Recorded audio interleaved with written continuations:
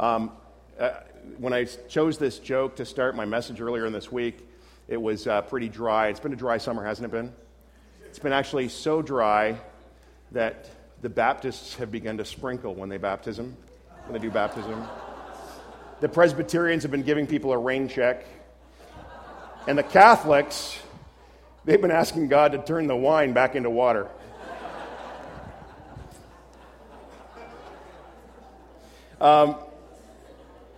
It's been a kind of a crazy weekend for me. I mean, last night I was involved in a house dedication and preparing for a baby dedication. All I needed to do to complete the weekend was a wedding and a funeral. So I'm glad you guys have held off on that part. But I love weddings. Been able to be involved in a couple of my family's weddings this year, and they're pretty special and sacred occasions. I'm still surprised, actually, and kind of encouraged that Jesus' first public miracle was at a wedding.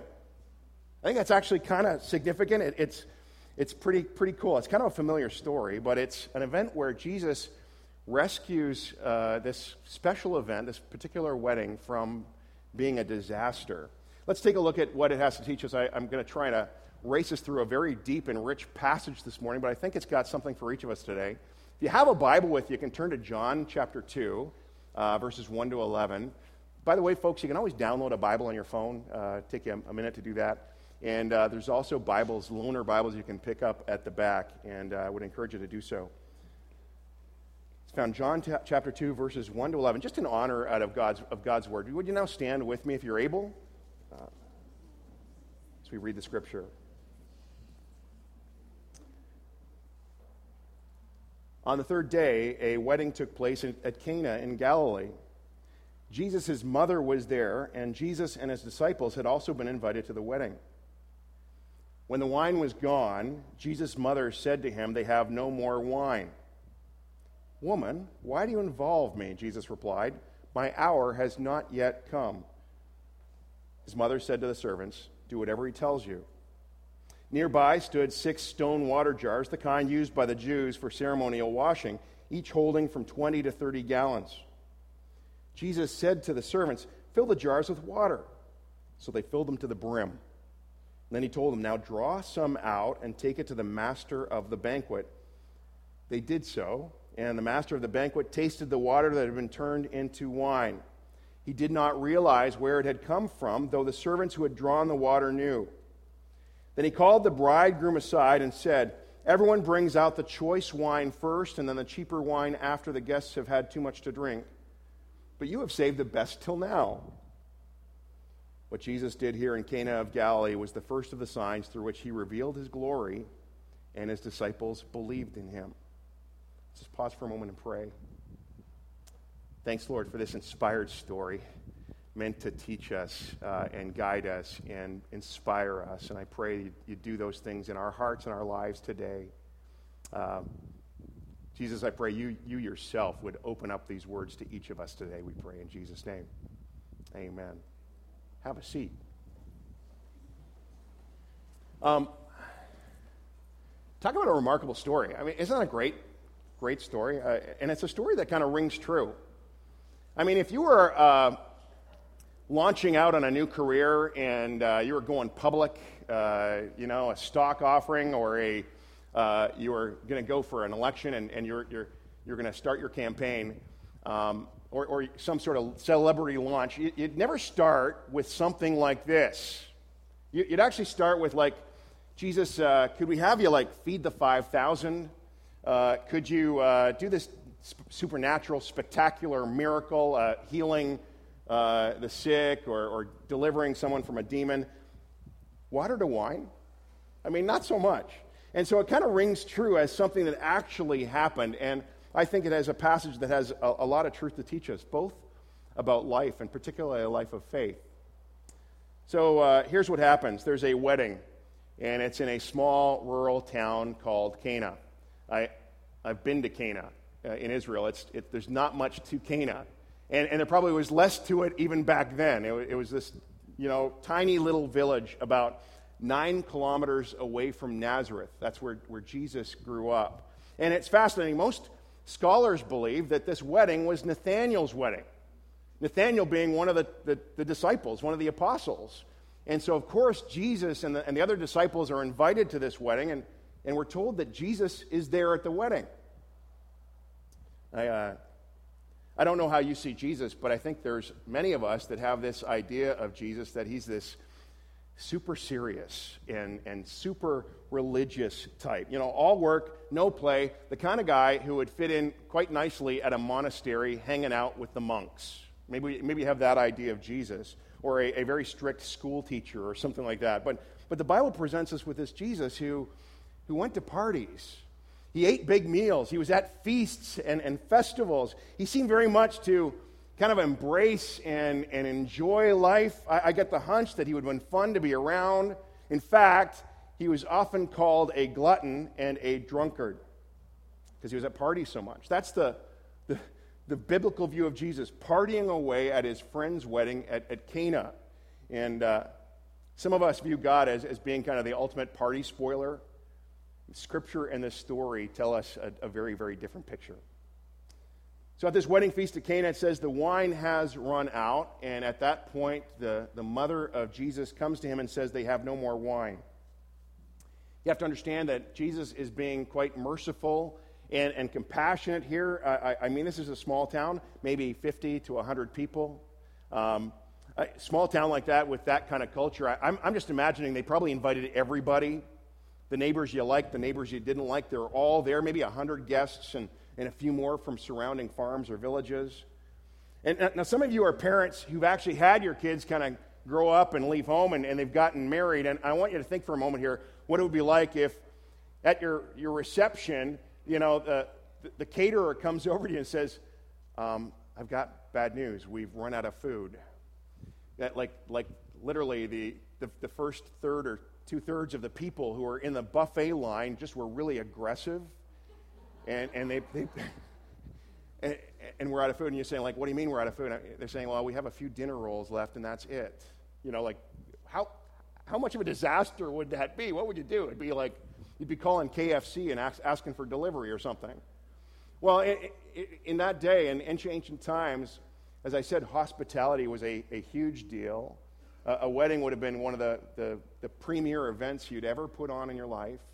And wine was the ultimate symbol of celebration and joy. And so for that, if you're that parent, if you're that couple who are getting married, running out of wine would have been considered catastrophic. You would never live that down. And Mary very humbly and very compassionately comes up to her son and says, they have no more wine. And here's the principle kind of as we start here, is that the wine always runs out. I mean, earthly wine always runs out. When I plan a wedding, I almost always tell the couple that you're going to have to expect that not everything is going to go perfect. For one, you've asked me to marry you. You've already got some flaws built right in, right? You know, I get names mixed up at weddings and those kind of things, but I've been at weddings where stuff has gone wrong. I tell them, no wedding I've ever been to has been perfect. I mean, the bride starts giggling uncontrollably. A friend of mine, Mark, his daughter giggled for 5 minutes straight when she was trying to say her vows, and she's now a YouTube sensation. Seriously. You know, the groom stutters at some point. The ring bearer runs off with the ring. All these kind of things. I mean, just watch, type in wedding fails on YouTube, and you'll see some spectacularly bad things that happen at wedding. But things can go spectacularly wrong.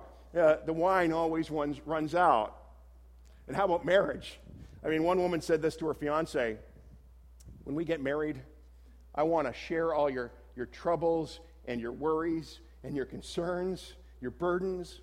And the fiancé replied, it's very good of you, darling, but I don't have any worries or troubles. Her response, that's because we're not married yet. It happens in marriage. I mean, the wine runs out sometimes. This happens with our health, right? The wine runs out there. And you might not know that yet. Maybe you're young and you're just healthy and you haven't had anything go wrong, but it will. You'll have something. I mean, for you young teens, I mean, acne happens. It's a rule of thumb. How about money? the wine runs out there, the money, it doesn't matter the money runs out. It doesn't matter how much you got. It can happen in a career. 2 Hillsiders in the last 2 weeks met with me to tell me how in the middle of summer, in the middle of a beautiful sunny summer, they went into their job and were told that this is your last day. And they were handed a pink slip. They were getting laid off. The wine, that's really the wine running out. Can happen in a career. You're employed and you may love your job, but you find out that even your great job isn't perfect. You have problems. There's problems there. I'm reading a book about Pixar right now, and its kind of story, historic rise as being one of the premier animation companies. And even there, the book is really how they overcame problem after problem after problem. And so even great companies and great jobs, the wine runs out there, right? Every relationship, your child, your spouse, your mom, your family, no matter how good it can be, the wine always runs out. There's always problems. There's always struggles. There's always difficulties. Every relationship. Think of the government. The government does a lot of good, don't they? But the wine sure runs out there too, doesn't it? The government just doesn't cut it the way we think they should. I think of G8 summits. I think of the UN and their desire to tackle things like poverty and the economy and the environment and conflict in nations and between nations, and how so often they are helpless to come up with solutions that actually solve anything. The wine always runs out. We're always stuck with these limits and these problems and these setbacks and these disappointments. So the wine runs out in life, and in this specific case, it's happening in Cana. And so Mary comes to Jesus and says, they have no more wine. Now remember, she's Jesus' mother. I love this little interaction. I don't know how exactly she said what she said, but I wonder if she kind of said something like, Jesus, there's a problem, take care of it. As in take out the garbage, take care of this problem. I wonder. Maybe she said something like, I know how you were born. I brought you into this world. No, not quite that, but I was there. I saw the star, the wise men, all that stuff going on. I was at your baptism, and I saw the dove come from heaven and John the Baptist, and there was that voice that I heard, the voice of God. I know who you are. And just get this thing moving. This thing's getting really embarrassing right now, Mary maybe said to Jesus. In a sense, you know what Mary is doing right here? She's praying. She's praying. This is prayer. And prayer is at the core of the Christian life, isn't it? Jesus said, ask and seek and knock. Actually, Jesus says when it comes to prayer, don't just ask, seek, and knock. Keep on asking and keep on seeking and keep on knocking. Keep on beating down heaven's door with your knee. Keep on coming to God with your problems and your struggles. Keep on bringing it to Him. And when you think about this, it's an invitation from Jesus that is so enormous to just come to Him, to ask. I once preached a sermon that was just called Just Ask. To look to Him to provide, to reach out to Him with our need, whatever our trouble is, or as Mary did with the needs of her friends who ran out of wine. And the story, I've been kind of living with this story a little bit over the last few months. It's been incredibly refreshing to me. Mary, her faith is so refreshing to me. She brought the need to Jesus. They have no more wine. The wine has run out. And notice what she did. She left it with Him. Notice what she didn't do. She didn't tell Him what to do. But she brought it to Jesus. She expressed it clearly and simply, put the problem into His hands. You ever done that? Brought a need to Jesus, just seeking to express it as simply and as clearly as you can. Lord, the wine's run out. Lord, the money's run out. Lord, my joy has run out.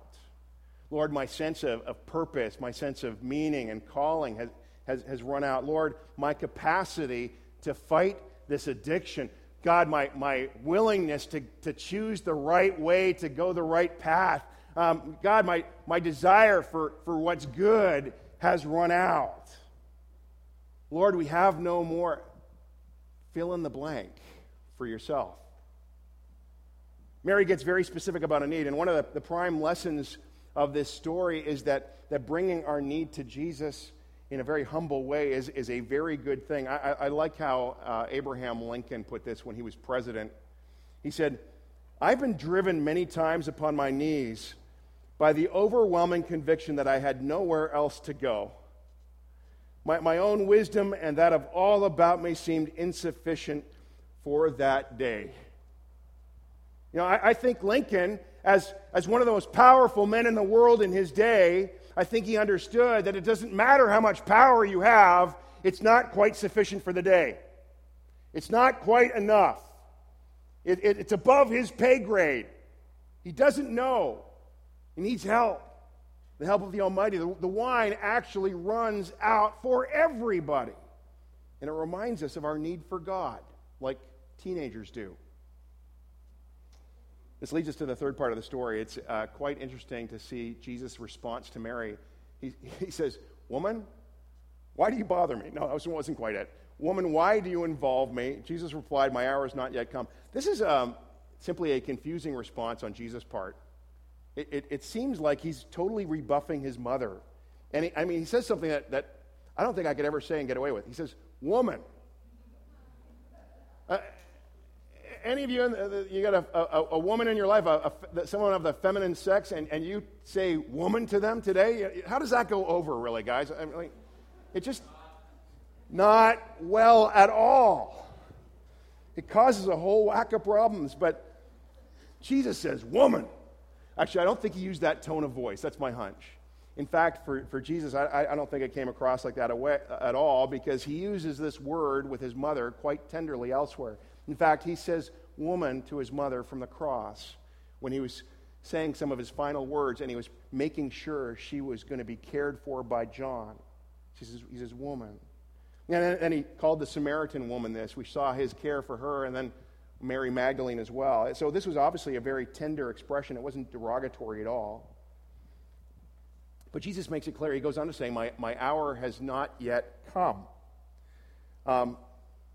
What do you mean by that? He may have been referring to his crucifixion to come, his time on the cross when he would sacrifice himself for the world's sins.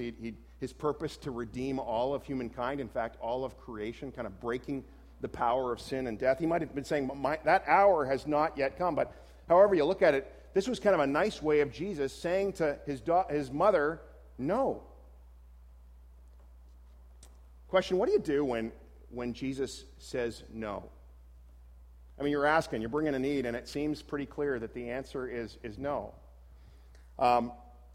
It can be pretty obvious sometimes why Jesus would say no.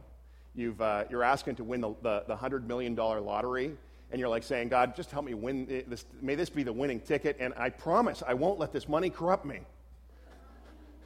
Or you're at work, and somebody upsets you, and your prayer is, "God, vaporize them."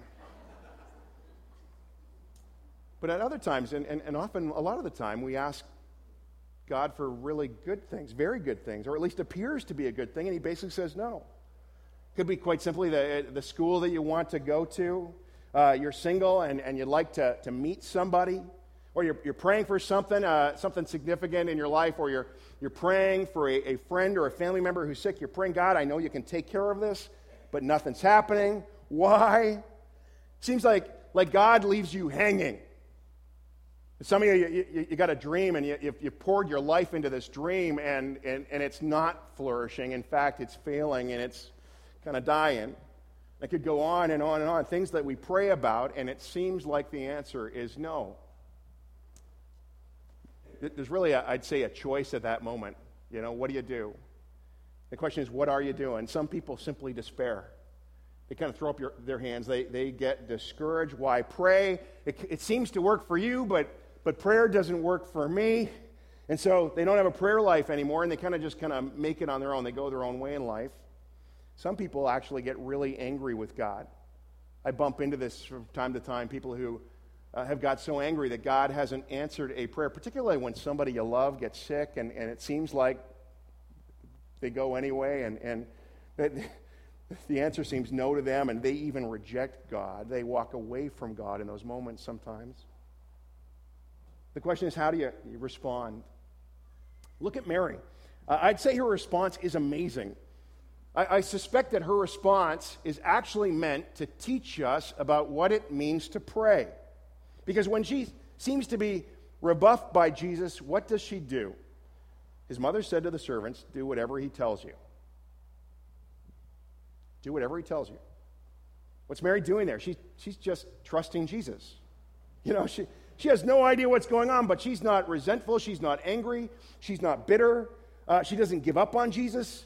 She's very calm in what appears to be a no. She teaches us that prayer is trusting that his wine never runs out.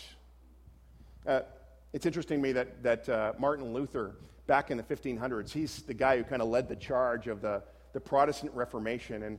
And Martin Luther actually saw this as one of the core passages in the New Testament to teach us about the nature of faith and about what it actually means to have faith in Jesus. And he kind of lifts up Mary here as an example of faith. This is what Luther writes about Mary. He says, Jesus turns away the humble request of his mother, who addresses him with such great confidence. Now observe the nature of great faith. What has it to rely on? Absolutely nothing. All is darkness. However unkind he appears, she does not interpret it as anger. She still expects of him nothing but kindness. She is certain that he will be gracious. I love that. She's so certain. She's so confident of God's care. And so she simply says to the servants, do whatever he tells you to do. How is she able to do that? Well, she'd gotten to know Jesus, and she trusts his character. She'd had a front row seat to his wisdom and to his goodness. She'd walked with them most of his life. And I also think she's come to understand all those scriptures that remind us that God's ways are higher than our ways. That God's thoughts are higher than our thoughts. That our thoughts are not like his thoughts. In fact, I think of Deuteronomy 29:29. This is kind of an important scripture where it says, the secret things belong to the Lord our God, but the things revealed belong to us and to our children forever, that we may follow all the words of the law. In other words, we know a little bit, and God knows everything. We know just God as he has revealed himself in Scripture, but he's so much bigger than we can ever comprehend. We know a little bit from our kind of small perspective in life. We know something. But here's the thing, there is a vast universe of knowledge out there that we do not know. Basically, the secret things belong to God. We have no idea. It'd be like trying to explain to a 2-year-old how the mortgage works, or how the stock market works, or how government works. And how would that go over? Not so well. Why? Because they're 2. They're just not going to get it. The gap between us and them is pretty huge. Well, let me say, the gap between us and God is just about infinite. To think we could understand what God is up to, that our brain could contain it, that's why this is at the core of what Christianity is, and it's basically trusting. And Paul talks about this in Romans chapter 11, where he says that God's ways, his judgments are unsearchable, and his ways are beyond tracing out. We just can't trace his ways. We just can't quite get it. So what Mary does is she stays with Jesus. She remains with Jesus. She sticks with him. She abides with him, even though she doesn't know what's going on, but she trusts that he's good, and she believes that his ways are higher, that his ways are better. And really, this takes us to the whole heart of the New Testament, which is the invitation to believe. And that word believe, the original word there really meant to trust. And it's not like you trust and then you're done. You do this kind of over and over, and we're called into this relationship with God where we trust him kind of again and again. We learn to grow in this trust of God, that he does actually know better. I mean, in John chapter 6, they come to Jesus and they ask him, what must we do to do the work that God requires? And you think that Jesus might actually say, well, you feed the poor, and you heal the sick, and you raise disciples, and you build a church. But what does Jesus reply with? He says, the work of God is this, is to trust the one in whom He sent. To trust me. That's the work of God. That's the primary work of God, is to trust Him. That's it. That's the essence of prayer. That's the essence of the Christian life. It's found in that word, believing Jesus. It's actually so simple that even a child can do this. So Mary gets an apparent no, but she trusts. She says, do whatever He tells you to do. That's her prayer. And I want to say this morning again, we are invited to put our need and our problems and our concerns, our lack, whatever we're lacking, whatever's run out, we can put it in His hands. You know what's right, God. You know what's good. I want this, but you know what's best, and I trust you. And then here's the next key is do whatever He tells you to do. She said that to the servants. I feel like Mary is saying this right now through time to you and I this morning. Do whatever He tells you to do. They just leapt off the page this week, and I almost couldn't leave those words. Do whatever He tells you to do. You know, the first step is bringing our need to Jesus, but it's not the last step. The second step is to listen for whatever He wants you to do. We put the thing in God's hands, but we also ask, is there anything you want me to do in relation to this need? Is there anything I'm supposed to do here?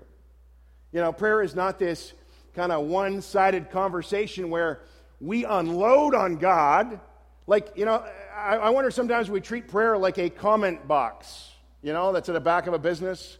You write your comments, and you shove it in the box, and you don't expect to hear back from them, do you? Like you're giving them your critiques and your criticisms, or, yeah, it would be better if you'd actually cooked the chicken. That would have been tastier, I think. Whatever it might be. Prayer is not this kind of one-sided comment box where we do that. Asking, seeking, knocking also includes listening and then expecting He'll guide us somehow in relationship to our need. Sometimes when I when I bring a need to God, I sense Him prompting me to actually respond, to actually do something. A friend of mine runs a Christian ministry, and his ministry, it was kind of in startup phase, and he'd stepped out to do this, and he knew it would be a bit of a miracle to have the funds to do this. And at one point in their building of this building on this property, the money had run out, quite honestly. And during that season, he kind of lived in this prayer. Basically, turned that into a prayer to God and said, Lord, the money has run out. And he lingered over that, just that one line, for a couple of days, until it got to the place where he felt God prompting him to ask for help. And so he prayed another prayer. He says, Lord, who should I call? I meant to ask for help from somebody. Who should I call? And God put a very specific person in his brain. And he was still hesitant because he didn't want to make the call. A little bit afraid. So he procrastinated. The day went on. Finally, he picks up the phone. He calls this friend, and he gets a hold of this guy and says, listen, you've been on my mind. I wanted to tell you, I have a need. He says, this guy stops him and says, you know what? You have been on my mind all week. Your ministry has been on my mind all week. What's going on? And he said, well, I got a need for some finances. And the guy said, listen, I've come into some extra money this week. I'd like to give it to you. And the next morning, this man had a check for thousands of dollars in his hands, covering not just the immediate need, but the need for a time to come. God provided in that very, very way. See, he brought his need to Jesus, and Jesus didn't say, just wait and do nothing. Sometimes Jesus says, I want you to do this. I want you to respond in this way. And part of our growing in a life of trust is actually listening to God and paying attention to what he says, listening to those whispers. Mary says, do whatever he tells you to do. Some of you need to stop and listen and pay attention. Let God speak into your situation and then do what he says. The servants at Jesus' instruction retrieve these large water jars, and they fill them with water, and we're told out pours this beautiful Bordeaux. Actually, that's not in Scripture. But I'm imagining it's like this beautiful, beautiful wine. We're told in verse 9 that the master of the banquet tasted the water that had been turned to wine. He didn't know where it came from, but the servants who drew the water knew. Then he called the bridegroom aside and said, listen, this is so bizarre. Everyone at a wedding brings out the best wine first, and then you bring down the watered out stuff, the stuff that's really not that tasty at the end, and you've turned the tables here. You're bringing out the choicest wine last. This is the best wine I've ever tasted, he says, in a sense. We're told the wine he produced was better than what they'd started the party with, and Jesus didn't just doctor the water and make it taste like wine. The water in those jars was transformed into the finest wine those people had ever tasted. You know what? Jesus is still into this. It's called transformation. Changing stuff. Jesus is all about that. He turned water into wine. He can still do this in our lives. He can just turn despair into hope.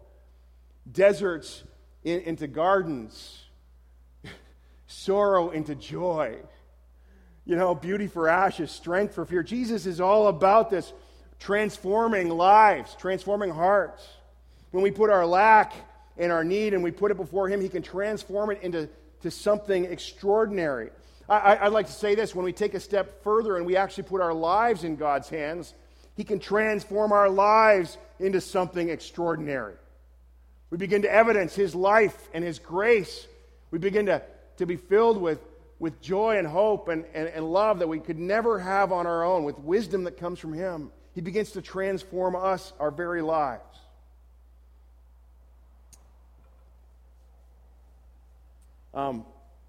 My son got home from camp yesterday. Would you be prepared to share that story, son? I know I'm putting you on the spot here, but do you want me to share it? Do I have your permission? You sure? He looked a little hesitant. This could be one of these daddy mistakes I make right here in front of the whole congregation. He told us about an experience he had at camp that was pretty amazing. He was serving there. He was working at part of a dish pit crew, and taking care of babies. And they had some time off one afternoon. They went for a long hike. And he had this growing headache as they were walking along. And they got about as far away from the camp as they could get on this island. And this headache now was like a massive, really a migraine. And so much so that actually he needed to sit down on a rock, and he just started crying. He was in so much pain. And his group leader came over to him and said, let's pray. And Noah told me what he said yesterday. And he prayed this prayer. He said something along the lines of, Father, I know you're so good. You're a good, good Father. But this sucks right now. And I give it to you. And he felt enough strength to get up. He was still feeling this terrible headache, and they were going to start making their way back. And he says, about 30 seconds later, as he's walking along, he said it's like a hand reached into his head and extracted that headache right from him, and it was gone. Isn't that cool? That's not the end of the story. He says, what was very, very cool was, Dad, after the headache was gone, my heart was filled with a joy like I've almost never tasted before. And me and this guy I was with, my leader Alex, we just started hooting and hollering and dancing and scaring off all the deer in the woods there. But filled with joy and laughter because Jesus had touched him. In fact, he said something that really disappointed me. He said, Dad, this was the highlight of my summer. I spent thousands of dollars taking him to Sri Lanka. My highlight of my summer was, it's a terrible child. But Jesus touched him, and he got filled with the joy of God. And we'd like to never go through anything, and we'd also like to say, God, why not like him? Like, that's pretty immediate, right? That's 30 seconds is not waiting a long time. Some of you have been waiting a long time. You've been waiting a long, long time. You're in the middle of it right now. I talked to somebody last week who's like, I have been looking for a job for so long. I'm so discouraged. I know people who are in the middle of a chronic health situation. They go, when is enough enough? Like, I've been struggling for such a long time. I'd encourage you to grow in the faith of Mary. She just went to God and said, her son, and said, the wine's run out. They have no more wine. Do whatever he tells you to do. Do whatever he tells you to do. Bring it to Jesus. And then do whatever he tells you to do.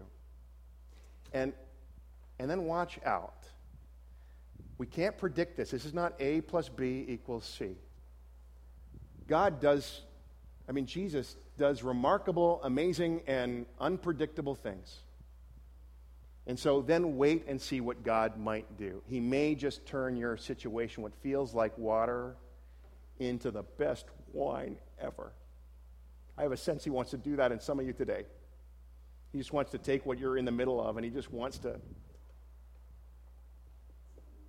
mix it up on you. Do something better than you could ever dream up yourself. Why? His ways are not our ways. His thoughts are not our thoughts.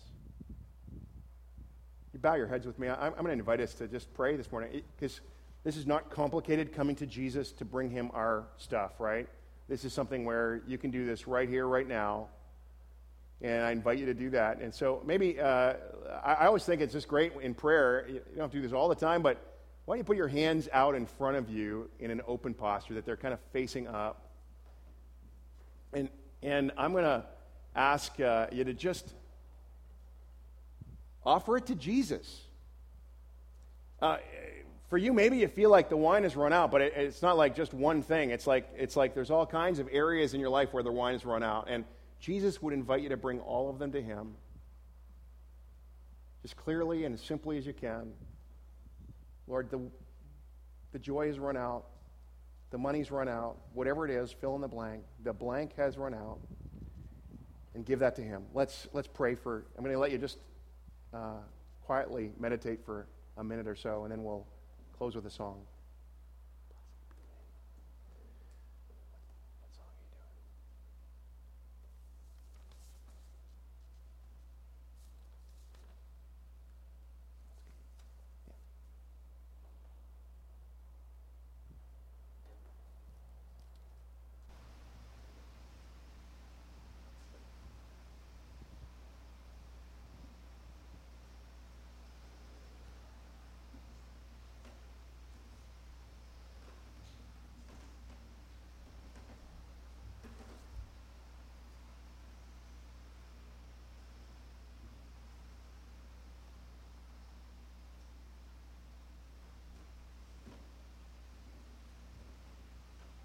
I want to assure you this morning, just as we continue to pray, that Jesus hears your prayer.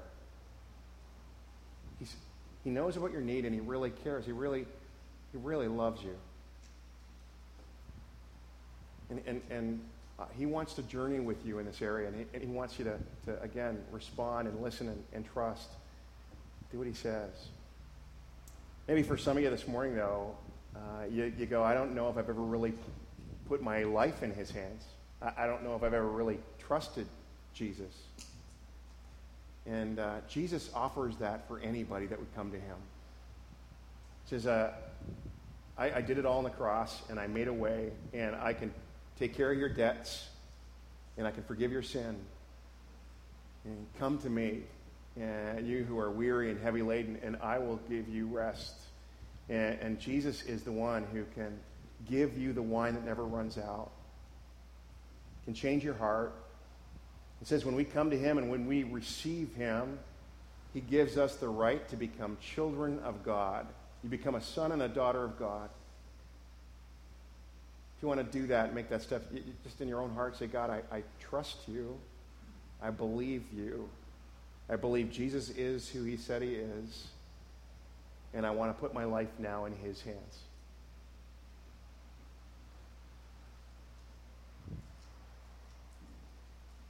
If you did that this morning, I'd encourage you to talk to us about that. It's the start of a new journey of faith. And it doesn't take all your struggles away, but it reorientates you to God and his ways. into his life and his resources, which, unlike the world's resources, his wine never runs out. So, Father, this morning, where the wine has run out in our lives, we look to you. We say we trust you this morning, Lord. Meet us in those places, we pray. We ask you these things. In Jesus' name, amen.